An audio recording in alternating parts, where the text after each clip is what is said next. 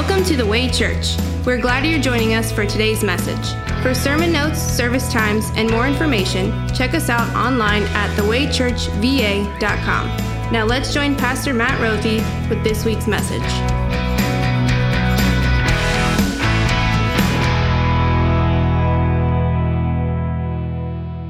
Labels on products are good. Labels on products are helpful. When I go to the store, the label lets me know a product's price, or a label lets me know if a clothing product is the right size. That is good and really helpful. When I go to my refrigerator, labels let me know that the lunch meat is way past its expiration date, but the milk is fresh. Labels on products are good. Labels on products are helpful. Labels on people, however, are not so good. Labels on people are often unhelpful. Yet people like to label people a lot. Labeling helps people make sense of their world, and yet labeling contributes to some of the deepest problems people face. Research in the areas of economics, race, academics, and intelligence have repeatedly demonstrated that if a person is labeled negatively or wrongly, it can have long-lasting, even permanent, harmful effects on a person. If people like to label people a lot. Millennial, boomer, Democrat, Republican, ugly, pretty, pessimist, optimist, black, white, fat, skinny, dumb, smart, tall, short, good girl, bad boy. Labels on products are good and helpful. Labels on people, well, they tend to be not so good nor all that helpful. And yet, that is exactly what takes place because of the biblical account we're about to read. The account of Jesus appearing to his disciple doubting Thomas, is so well known that even if you're not a Christian, or even if you don't know the Bible that much at all, you probably get it. You've heard the label, doubting Thomas. Even Merriam-Webster has an entry. Doubting Thomas means a habitually doubtful person. People have labeled Thomas, and for over 2,000 years, the label has stuck. Yet is the label helpful or good? Hardly. In fact, if you read John's gospel, you'll see labeling Thomas as a doubter is not even accurate. Yet people like to label people. Thankfully, I don't think Thomas ever self-identified with this label or even heard of his unfavorable nickname. Thankfully, what Thomas knew the week after Easter was his Lord and his God. What Thomas knew is that his Redeemer and Maker, well, he is a label remover and a label maker. Let's read John chapter 20, verses 24 through 31. Now, Thomas, also known as Didymus, one of the 12, was not with the disciples when Jesus came. So the other disciples told him, "We have seen the Lord." But he said to them, "Unless I see the nail marks in his hands and put my finger where the nails were and put my hand into his side, I will not believe." A week later, his disciples were in the house again, and Thomas was with them. Though the doors were locked, Jesus came and stood among them and said, "Peace be with you." Then he said to Thomas, "Put your finger here, see my hands. Reach out your hand and put it into my side. Stop doubting and believe." Thomas said to him, "My Lord and my God." Then Jesus told him, "Because you have seen me, you have believed. Blessed are those who have not seen and yet have believed." In the days following Good Friday, there was a gray cloud of grief that hung over Jesus' disciples. I mean, come on, their friend, their best friend, their leader had just died. He was gone. Or so they thought. Thomas's he misses the first appearance of the resurrected Jesus, and he wasn't there. So sadly, his grief continues all around him. His gloomy disposition, it even leads him to make an outrageous request that he would not believe unless he was able to touch the body of the risen Lord. Quite unexpectedly for Thomas, however, he is granted that request just a few days later. Jesus shows up again. He even goes through doors that were locked. In the room where the disciples were assembled, Jesus is there. This time, he singles out Thomas. Jesus said to Thomas, "Put your finger here and look at my hands. Reach out your hand and put it into my side. Stop doubting. Start believing." It's mind-blowing to me that Jesus actually grants Thomas's excessive request. But do you realize what Jesus is doing by coming to Thomas and granting his request? Jesus is ripping away the misleading label of doubter and making a new label stick to Thomas. Believer. Doubting Thomas turns into believing Thomas when Jesus does what else but speak his words to Thomas. And Thomas said to him, "My Lord and my God." Jesus' words to Thomas create a new thing. For Thomas, a newfound faith and belief that led to a moving declaration of Jesus' true label, "My Lord and my God." Just pause for a moment and marvel at Jesus' words to Thomas when he shows up. Jesus didn't come to Thomas and say, "You fool, you doubter, you pessimist, you chump. Why didn't you believe me? Why didn't you conform to what your peers were telling you?" No.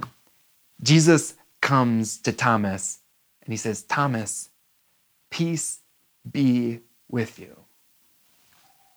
Yeah, sure. People like to label Thomas, as well as people who are just like Thomas. He was slow to believe, a cynic and a skeptic, a downer, and of course, a doubter. But that moment when Jesus came to him and spoke his words of peace to Thomas, that spoken word of Christ created a faith in Thomas that caused Thomas to express in a language a truth that goes beyond labels. "My Lord and my God." Because Thomas knew the sin of his doubt was ripped off, and he was slapped with a new label, a label of love, the love of Christ that was alive, and it was with Thomas. Look, people want to label you. They want to know where to put you and what to do with you. It makes sense to people so they can feel safe despite labels dividing us. People want to know, who are you? Are you a lying Lori, a cheating Charlie, or an honest Abe? A greedy George or a generous Jill? A pothead Bob, a boozing Bob, or a clean Kate? People want to label you. People want to know, are you with them or are you not? We also do this to ourselves. Willingly, we label ourselves. We say, "I'm such a loser. I'm an idiot. I'm unable to be happy. I'm a failure. I'm not enough. I'm an outcast. I'm unlovable. I'm unattractive." What are the labels of lies that you're listening to yourself tell? You do know the Prince of Lies wants us to listen to those labels and believe that they're permanent and fixed, and that's who we are. Well, even this sermon series, it comes with its own built-in temptation to toss around labels. In this series, we're looking at what it looks like for a Christian to be attending, supporting, advocating, and expanding as they live out their faith. More importantly, we're placing an emphasis on the moments in which a Christian transitions from attending to supporting, and supporting to advocating, and advocating to expanding. And what we're talking all about is how a Christian's life is constantly in this state of growing in the grace of God. And this is good and this is wonderful. And yet there's a tendency or a temptation to lazily label ourselves as, well, an attender or a supporter or something else. Either we get sinfully self-important that I'm labeled as this or that, or we get sinfully lazy and say, well, I'm only this or that, and that's all I'm ever gonna be. Is that you?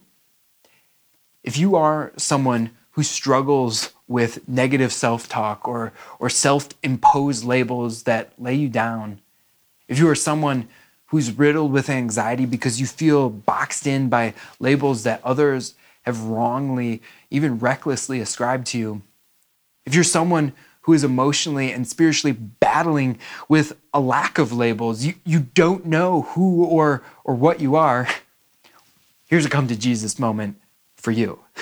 Look, Jesus has come to you.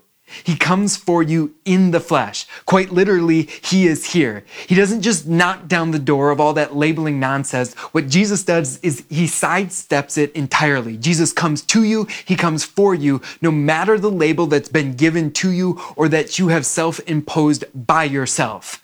What Jesus does is he comes to you. He comes to you in his word saying, I am the attender of all your needs. What Jesus does is reaches out and grabs hold of your hand and says, reach out your hand and put it into my side. I am here in the word and in the flesh, in the sacred gift of my supper. Jesus says, grabs hold of us and he says, stop doubting and believe. Grasp on to me, for I am holding on to you and I will never let you go. I will never let you fall. I will never abandon you. I will never reject you. I will never stop giving my love to you. He says, never doubt this. I am holding on to you. What he says is peace be with you. I am with you. Here's the only come to Jesus moment that truly matters. Jesus comes to you in the good news of Easter's aftermath, and he says, I am your biggest supporter. I am upholding you with these hands. I'm upholding you with, look, put your fingers here, see my hands, see the nail marks in my hands where the nails were holding to me to the cross. These hands are now holding you up. They're handing you forgiveness. They're handing you the gift of faith. Those hands are holding onto you, helping you hold on to Christ just as he holds on to us. Though the doors were locked, Jesus came and stood among them and said, peace be with you. Then he said to Thomas, put your finger here, see my hands, reach out your hand and put it into my side. Stop doubting and believe. Thomas said to him, my Lord and my God. Jesus appearing to Thomas, the gospel, it really lights up the notion of labels, doesn't it? It's good news. It's good news for you and me. Let me tell you who Thomas really is.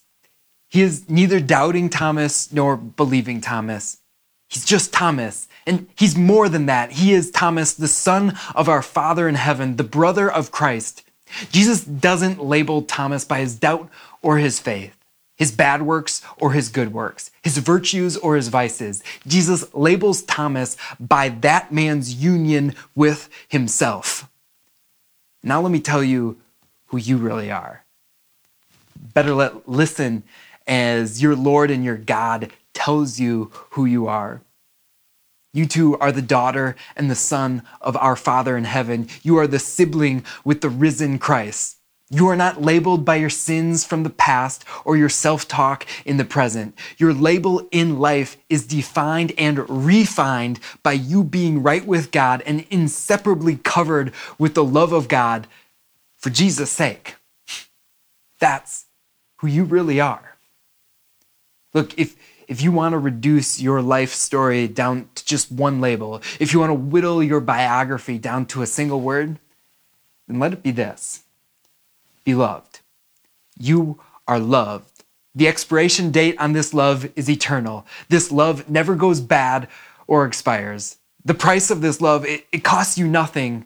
It's freely given by the one who gives and gives and gives of his love and never runs out. The size of this love is so wide and long and high and deep, I cannot even begin to describe it. It is the love of Christ, and this, the love of Christ, is the only label that covers you.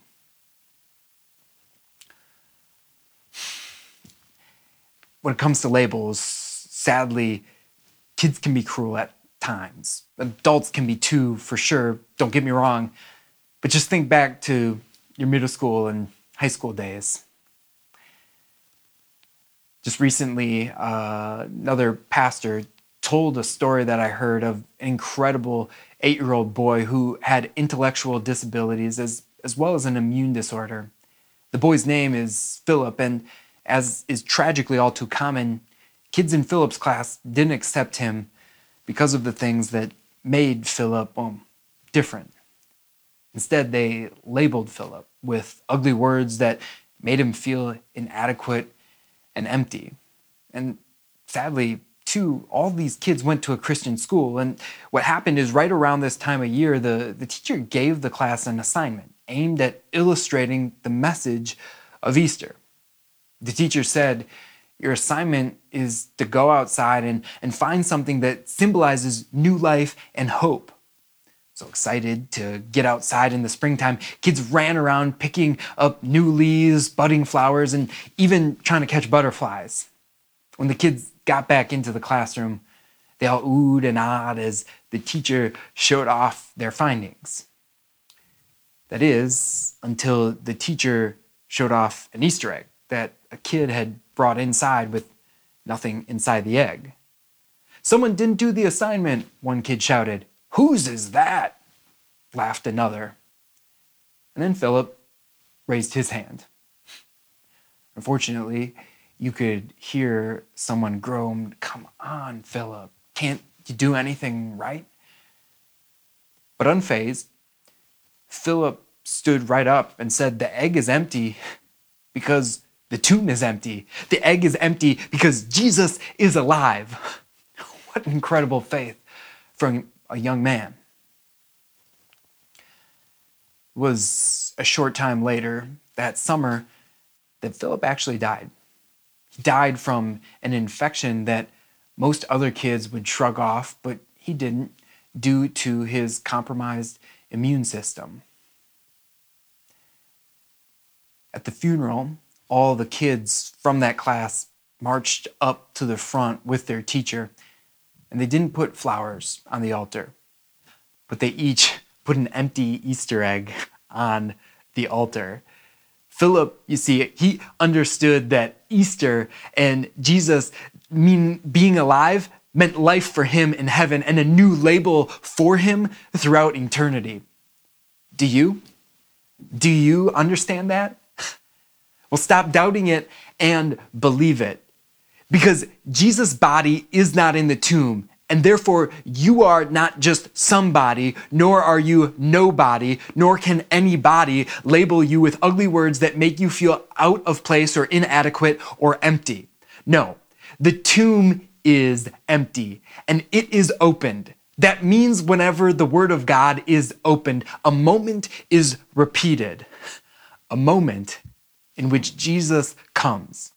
Jesus comes to doubting Thomases of all ages and races and cultures and backgrounds, and by the promise of his love, brings us to his wounded side and hides us there in himself. And we find in the scars of Jesus' body that we're somebody. We're somebody labeled forever with the love of Christ. Amen.